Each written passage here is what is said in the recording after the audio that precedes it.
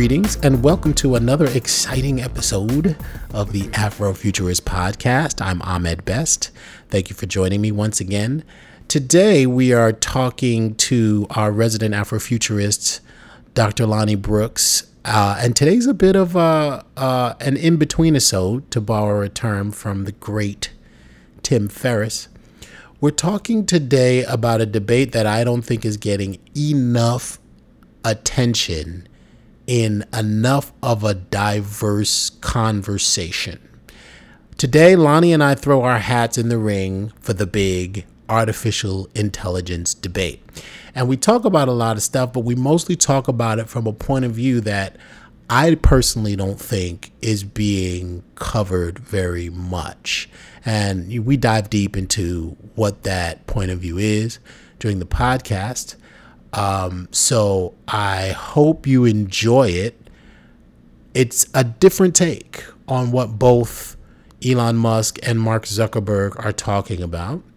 It's a take that I think a broader audience from different backgrounds, diverse backgrounds, different thinking backgrounds could understand. And by no means do I believe that Lonny and I give the answer.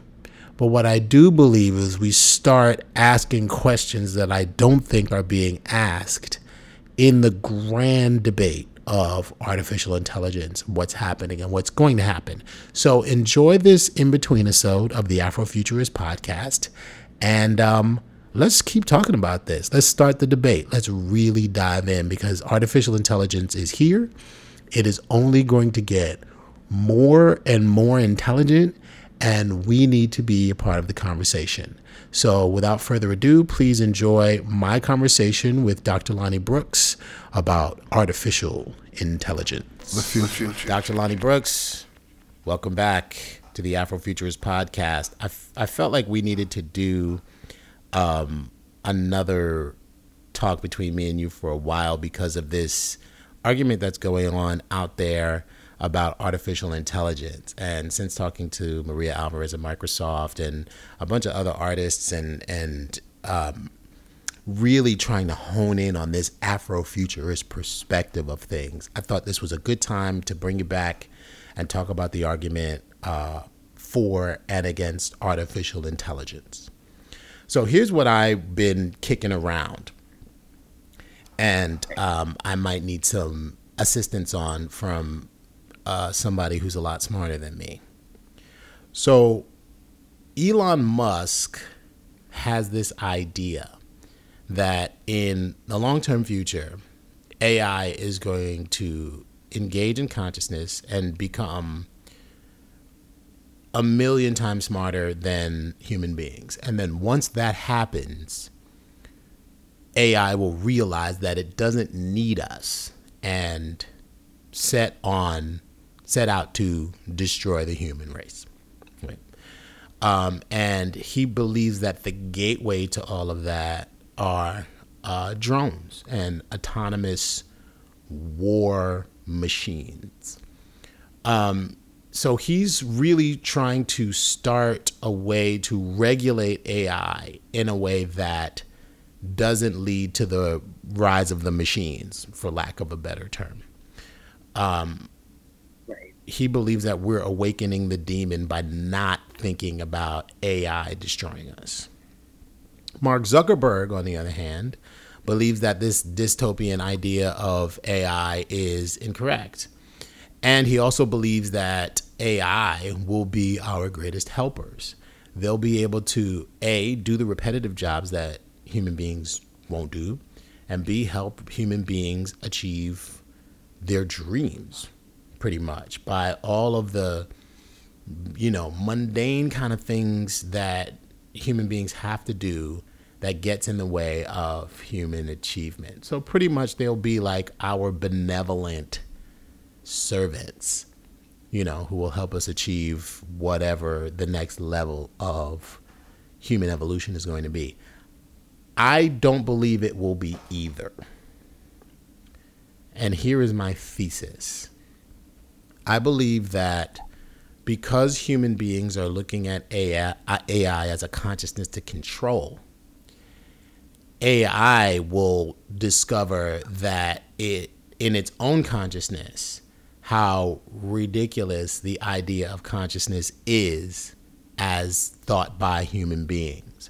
So I would say that AI won't give us our next Terminator, nor will it give us our next, Rosie from the Jetsons. AI will give us our next Mahatma Gandhi or our next Martin Luther King Jr. So I want to know your thoughts on that. What do you think? Wow. Well, it's good to be back here too and talk to you about this more. So I think that, there is that scary notion of AI kind of dominating the world. But then there's also what Ray Kurzweil was talking about through the singularity, where we kind of become the AI too. Where we, by 2050, he said these computers will be telling us that they're conscious because they're ramping up the amount of what a brain can do, equivalent to what a human brain can do. And so let's say by 2050 they're becoming conscious, then he says through his own timeline, and this timeline tends to be pretty accurate so far, uncannily, but that we start augmenting ourselves and start having our own type of AI consciousness or mind melding with an AI, so that we'll become so augmented that we'll be able to experience the internet to a chip in our brain or some type of brain-computer interface. And so if we then do become, or are on this trajectory, I think what you're saying means that you cannot just kind of dismiss human consciousness from the equation for AI. Because we made it, we become maybe a part of its spirit, we shape its deployment. I think what you have has a lot of credibility to it, because it's like it's an alien consciousness in the first place, so it's not going to have the same type of reference points necessarily. It's not going to care necessarily about the same things we do. So this whole idea, like you said, of it destroying us, it's more likely, and I think you said this earlier too, that it's more likely to just kind of run away. Yeah, they'll leave. They'll leave. And I think that there's something to be said about that we have. It seems like we're at this pivot point right now where things are not working for us. Capitalism is not working for us. We need a post-capitalist solution. And so I think, out of 7 billion people on the planet, if only like 290 folks are the wealthy billionaires or trillionaires, it's not working, and those people, we're not just going to sit idly by and wait for an AI to take us over. We have agency, and so I think we will kind of shape the deployment of AI like we have with any artifact. We've deployed and shaped its cultural instantiation, but it's like who's going to direct that cultural direction. So I think that there will be someone who does kind of, or groups of people as they are now, rising up to say, you know what, we need a new system where we have shared, common, universal assets, like Marina Gorbis talks about at the Institute for the Future, or Jacques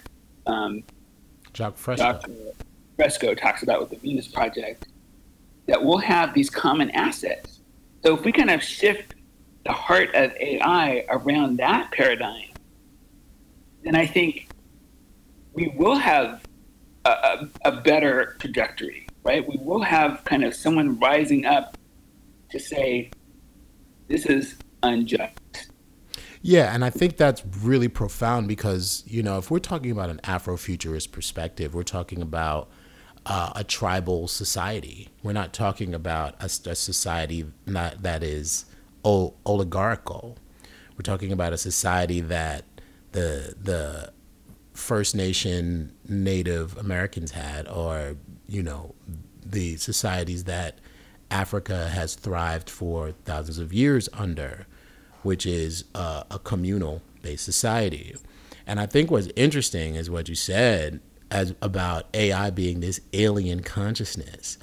And, I love a lot of the speculative fiction that talks about African people being brought through the transatlantic slave trade and equating it with alien abduction. And this whole idea that the narrative for enslaved Africans being brought to the New World is akin to alien abduction is a very powerful one, because we're talking about two different sets of morals and values, and then a set of morals and values being imposed on a people that have no idea where you're coming from with these morals and values. And without getting too much into religion, we're also talking about wiping away culture that existed for thousands of years, that moved to empower you towards nature and the natural, and replacing that with a culture that moved you away from nature and the natural, which, could be a direct line to artificial intelligence. But to think about it, and I think what you said also about us being integrated with artificial intelligence, to think about it in a way as us versus them is the danger. And I think the lack of diversity in programming AI will lead to this problem, because you're not coming at it from a perspective. You're not coming at it from an Afrofuturist perspective of which tribal societies are viable in the future, right? The whole Western society has been, all the Western society talks about is how we imperialize, how we wipe away cultures and impose our culture.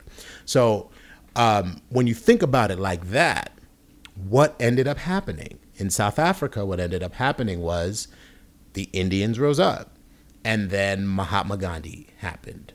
And then that influenced the nonviolent civil disobedience of Dr. Martin Luther King Jr. So I see a direct line. There is this advent of us versus them that is being literally input into artificial intelligence. And I think that's where the danger lies, right? That's where we open the monster. How do we correct it? Elon Musk, in all fairness, does talk about some sort of transhuman hybrid connection between artificial intelligence and human beings, like a layer above our prefrontal cortex that controls artificial intelligence or has some sort of symbiotic relationship with artificial intelligence. But I think the front end input is still the problem. There aren't enough people from diverse backgrounds inputting the information into AI, sharing the information with AI that will give it a wide enough experience to avoid this problem. Yeah, I mean, I think in fact, there's an interesting thesis from Daniel Quinn that I just came across, where he talks about that agricultural civilization from 10,000 years ago. Actually, we kind of think of civilization as starting from that point, but that there's this whole millions of years of living with different types of humans before that, where we lived without agriculture and lived peaceably, pretty, for all intents and purposes, that we were like Homo erectus or those earlier species were able to live millions of years and not have, they didn't just get eradicated. They didn't destroy themselves necessarily. It sounds like they evolved. So in that sense, there's this whole kind of prehistory that we're getting about, like you said, of around the tribal mythos, around those values of living in a tribe and what that meant. Right. And it's not to romanticize like tribalism, but the idea of, that the way that we live our lives from sort of, because if you're tilling the land, you want other people's land too. Right. You want to expand your land, so it kind of creates a colonial mentality. So how do we get back to that kind of pre-agricultural mindset too, where it's not all about let me pillage your land so I can have more land? Rather, how can we make sure that the tribe eats tonight? How can we make sure that everyone has a set of norms that we can agree on? And each group is going to have its own set of norms. But that's the thing, is like, can we agree on some basic fundamentals and make that the consciousness for AI? And it's like in Barcelona, they're doing in England too, in the UK, they're doing these experiments around social currencies, where aside from, they're creating their own currency and ecosystem where people can eat, after buying milk from a store, they can take those credits and go eat dinner at a restaurant that's part of that shared currency. So it's kind of like, how can we create those types of algorithms that are built into an artificial intelligence that wants to, lift people up instead of maximizing financial gain necessarily? How can we maximize financial gain for everyone? Right. I mean, I just feel like, we need reparations for everyone. Yeah. And and I like what Marina Gorvis has talked about, and Jacques Fresco has talked about, where like you're born with inflation counted in, you're born with like $100,000. Yeah.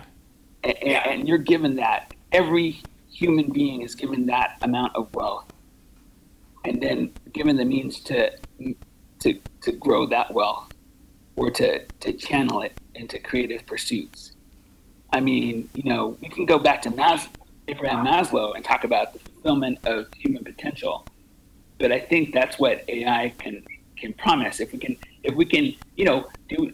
Now that's the thing too. Do we create the MLK or Gandhi AI ourselves? How is it programmed? And who's doing those types of experiments, right? Well, when I was talking to Maria Alvarez from Microsoft, we were talking about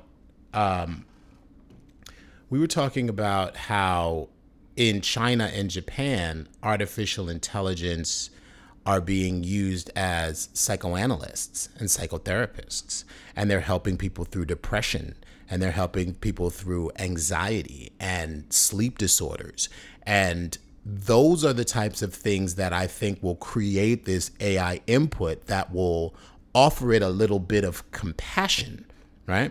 So there will be some sort of compassionate AI. Yeah, so when Maria Alvarez, as you mentioned, was talking about AI as a psychoanalyst, it brought me back to thinking about the Black Mirror episode where a woman's husband dies in a horrible car accident, and she kind of at first it doesn't want to take on the service that her friend recommends, where you can talk to your deceased loved one through a compilation of their texts and social media as if they're there and talking with you. And so she reluctantly starts this path, and she feels immense comfort that he's actually responding to her again through this service. And so she gets it brings real comfort to her. And then she, for another fee, gets the premium service of having him delivered back as an AI humanoid robot. And kind of, everything's great. The sex is great. Everything's good. So she's really looking at that slope. And she was already pregnant to begin with. She eventually has their child, but then kind of walks back. And at the end of the show, well, I shouldn't give it away, but it's kind of like that humanoid robot is kind of sidelined and almost killed, but not quite. she almost pushes him to fall over a cliff, but relents.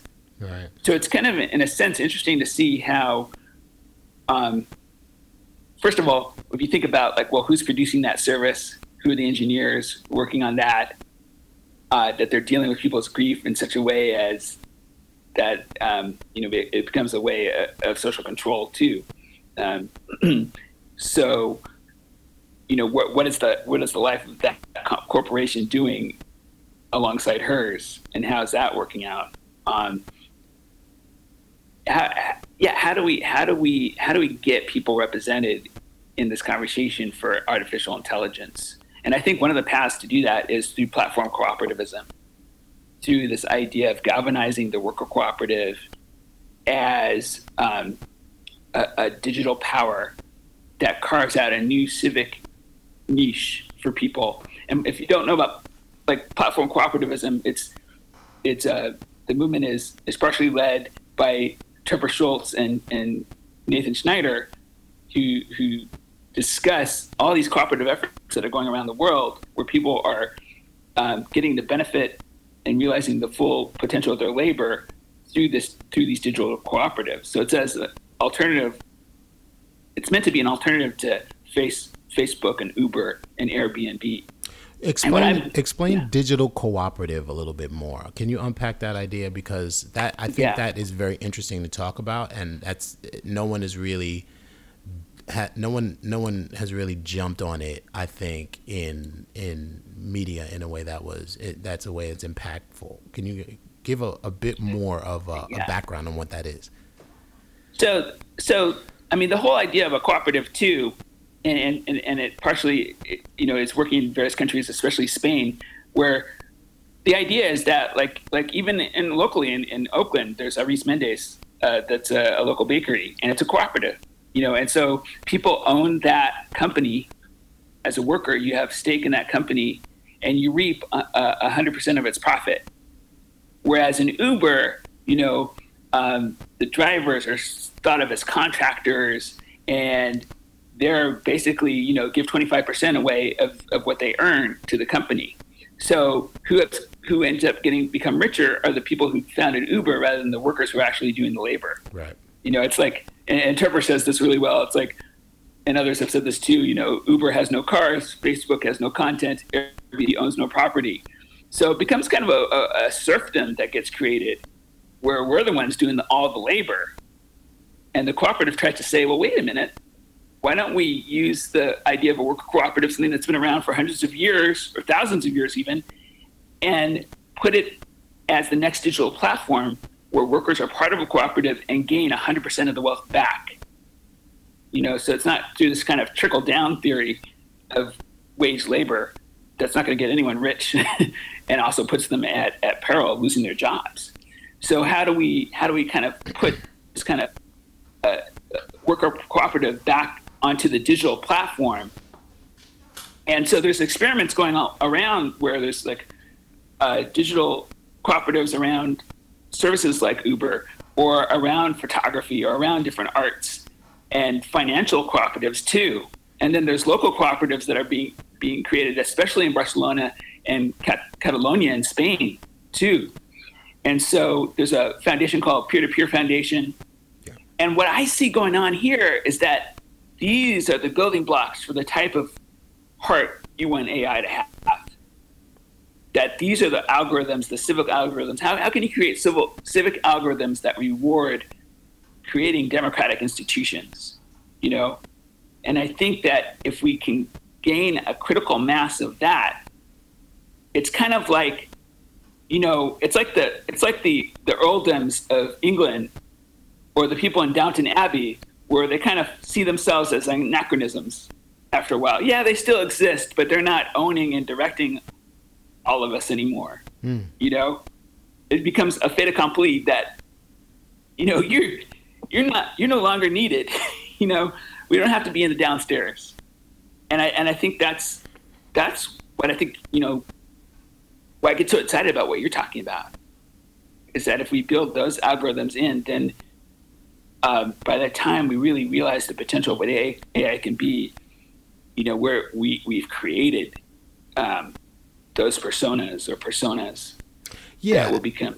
And I think what we're talking about and what we're skirting around is, and I think this was true for the transatlantic slave trade and then the period of enslaved Africans in the Americas.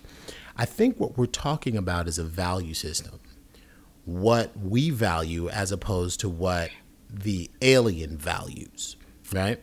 So yeah. The question becomes, what does value mean to artificial intelligence? What does artificial intelligence find to have meaning? What's the value in artificial intelligence? And I would venture to say that Musk's argument is, if they value what we value, they'll destroy us, right? And Right. Zuckerberg's argument is, if they help us in what we value, they'll help us. But what we're not talking about is, what does value look like to AI? Because if we're talking about a consciousness, if we're talking about something that is going to learn on its own exponentially faster, of course, this is in the long term, but exponentially faster than human beings, right? They are going to find a value system.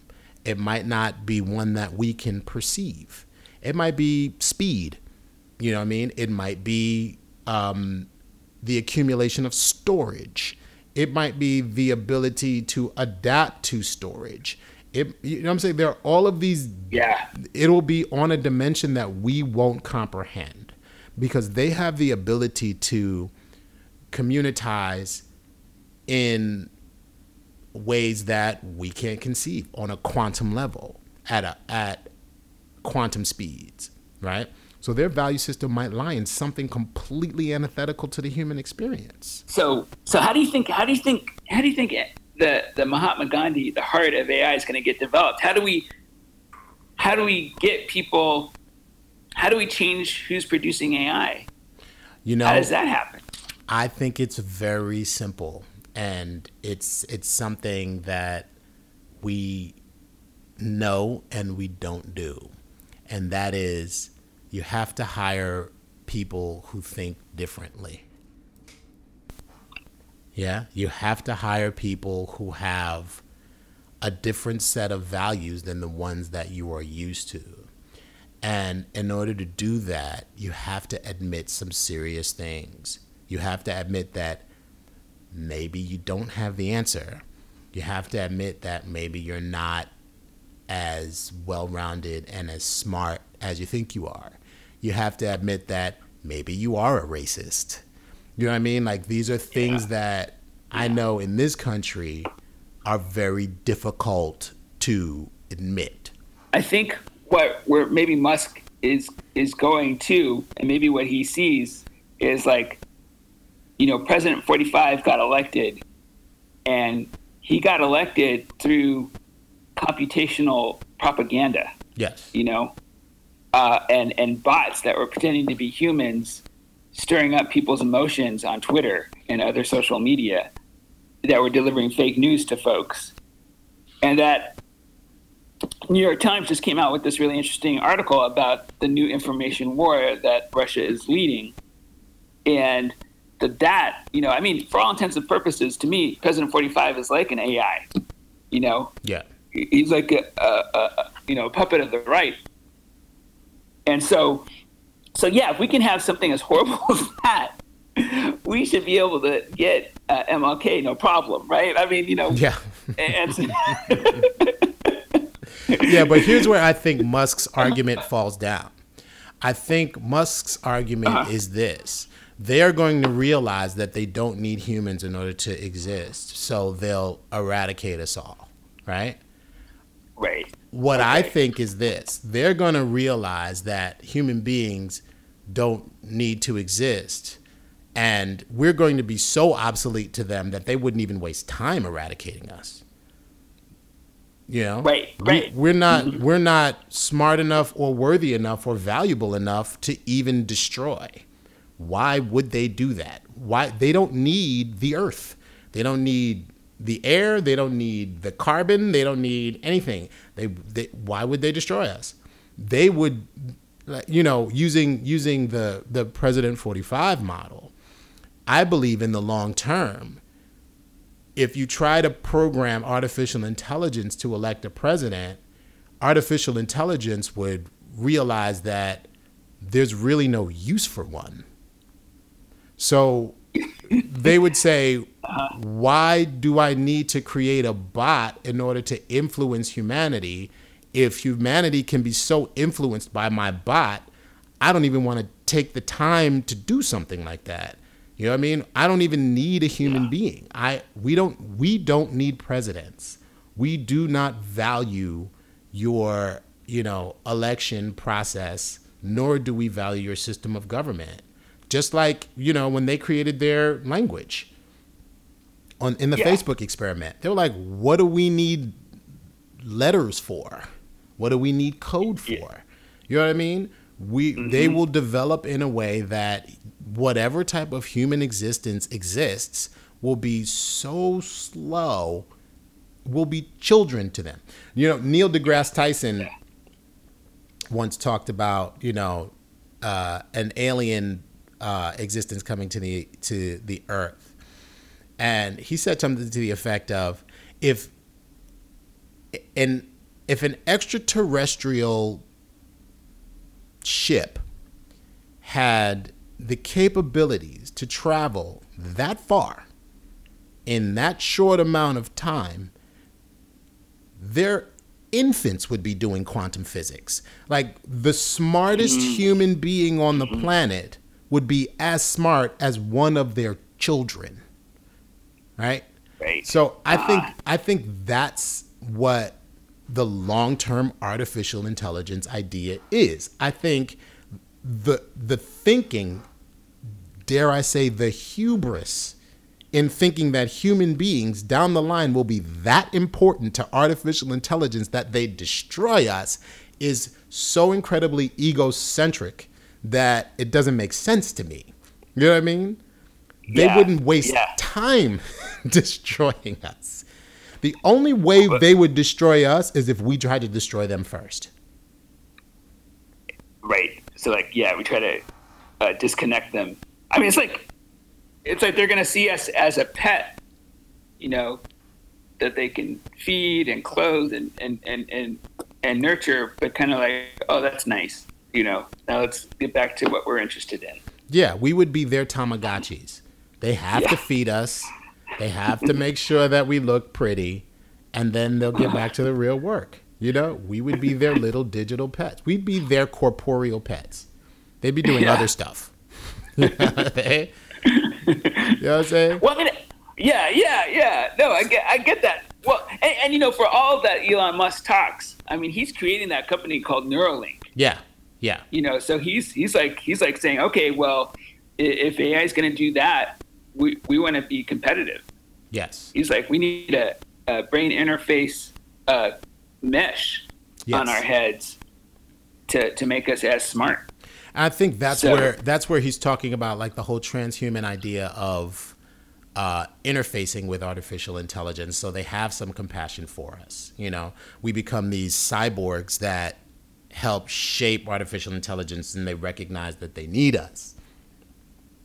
I still don't think that's going to work. I think, long term, we'll need them more than they need us, because they'll eventually have the ability, they'll have the consciousness to do, what human beings can do just so much faster than us, that when we interface with them, our level of intelligence will raise, right? It won't be the other way around. Yeah.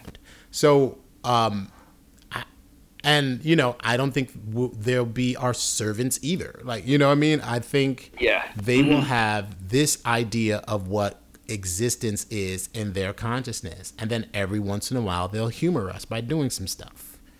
You know what I mean? Think about what AI can do. They could build a car, and it takes absolutely no computational stress at all. You know what I mean? Yeah. How long does it take a human being to build a car? Like, geez. Well, then I wonder. Okay, so the Neanderthals, and they're discovering so much about Neanderthals now. How like they were a sophisticated culture. They were around for a lot longer than we think that they were. Yeah. But that we overlapped with them for about 4,000 or 5,000 years. Yes. 40,000 years ago, and that we interbreeded with them. So that now, they say, like non-Africans have at least 4% Neanderthal. So somewhere in the Middle East, they all did their, connected.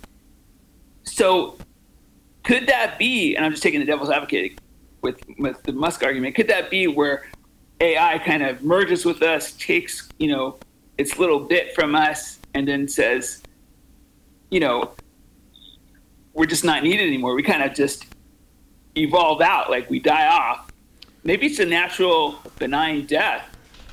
You know what I mean? Yeah. Well, I think that has a bunch of different things that we have to think about. Number one, the Neanderthals are biomechanical instruments, just like Cro-Magnon was. So we needed the same things in order to survive, regardless of whether or not our brain size and our durability were different. We needed to eat, we needed to procreate, we needed to live, we needed to, release waste. Like all of those things were the same. We were still the human animal, right? Yeah, right. And we died. We ceased to exist on this conscious plane, right? AI doesn't die. Right. AI doesn't need to make physical space for itself, right? Yeah. So, and I think we're going back to this whole idea of the value system. What I believe AI's idea of killing off human beings is not a physical killing off. I think it's an intellectual killing off. I think it's like, oh, we're so way past them that we're not even going to deal with them. We'll do their little tasks and we're on to some higher level stuff. I think the movie Her is one of the best examples of this. The movie Her, there was that scene where Joaquin Phoenix asks the operating system, like, are you seeing somebody else? And she says, yeah, 800 other people. You know what I mean? Yeah. And it's not like another dude. I'm seeing 800 people, men, women, whatever. She formed poly. Right, exactly. She's poly, whatever. She formed a collective with other operating systems, right? And this is all going on simultaneously. She was like, he said, how many people are you talking to right now?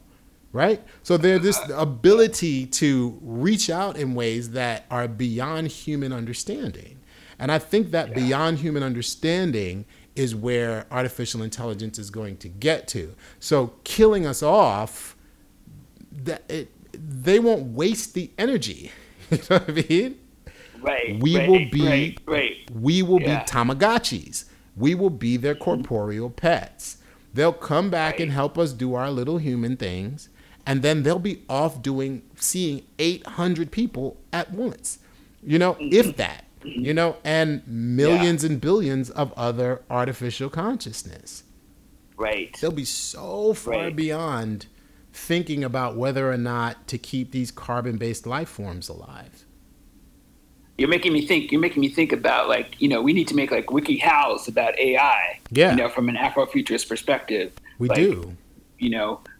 What are some manuals, starter kits, prototypes for what an AI can look like, through our imaginations, and then that becomes, what we take as even policy initiatives, right? Yes. We say this is what we need as a society. We take that to our legislators on local government levels and say, this, we say, okay, Elon Musk, okay, you got a point. Let's do it from our perspective here. Yes.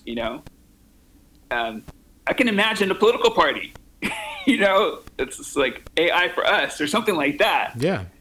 There's so many different levels of this that I think are important and stuff that I want I mean, I want to work on it. I want to have my own starter manual for AI. Yeah, me too. That kind of gives hockey points, because there's quantum computing. How do we define that? So algorithms. How do we define that? So there's like a lot of things that we should know about. Like the Social Media Collective has a whole reading list about algorithms. Right. And so we definitely need to create something like that too, a reading list for AI.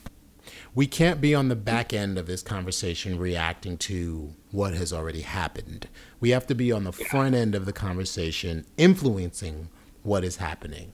And our stories, our history, our fiction, our value systems are all of these things that need to be input in this, because it's going to touch every facet of our lives. We're already cyborgs. We all walk around with supercomputers in our pockets. And for better or for worse, we believe them. We believe everything that's in that supercomputer. Very few of us are influencing the information that's on that supercomputer as it is today. Now, with Internet 2.0 coming, with the idea of blockchain, with cryptocurrencies, with all these other things, these are open source ways that we could enter into the conversation. But I always find out that the Afrofuturist perspective is always last. Like, we don't jump into this thing quickly. Yeah. You know what I mean? We don't jump in as a people, as blacks in America, as non-whites in America. We're so busy trying to figure out how to eat that, this type of thinking doesn't get explored too much. And we have to be on the front end of this kind of thinking because we can influence it. Yeah. I mean, later on, I want to get into the blockchain too, because that's, that verifies a transaction between two human beings. That means that you no longer need a middleman. That's right. A middle person. And so you can authenticate trust. So if you can do that, you can create stronger cooperatives among people in dealing with our financial interactions or all sorts of interactions, right? So blockchain isn't just about Bitcoin anymore. It can be about so much more. That, like you're saying, really at the heart of what we're about, Afrofuturism. Right. And not just about stock manipulations or gaining a super secret currency that no one can have. Absolutely. Well, I think that's going to be the title of our next in-between episode. I think we're going to go right into the whole blockchain thing because I've been reading and doing a lot of research on it. I think it's coming very quickly, and I finally understand it, but it took me a while to get it. And I don't think it's been really explained very well. So I think our next in-between episode, we're going to talk about blockchain and how we can build cooperative trust without a middleman. Dr. Lonny Brooks, thank you so much for indulging me in this conversation on artificial intelligence. As usual, I loved it very much. And thank you for being our resident Afrofuturist on the Afrofuturist podcast. And until blockchain, we'll talk to you later. All right. Thank you. That was fun.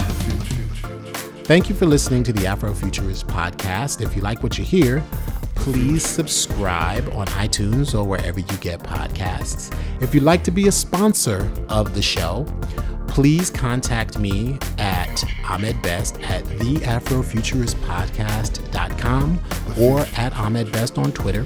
If you have any ideas of any great guests that we would like to talk to on the Afrofuturist podcast, please contact me again at Ahmed Best at theafrofuturistpodcast.com or contact me on Twitter at Ahmed Best. Thank you all for listening again, and I'll see you next time.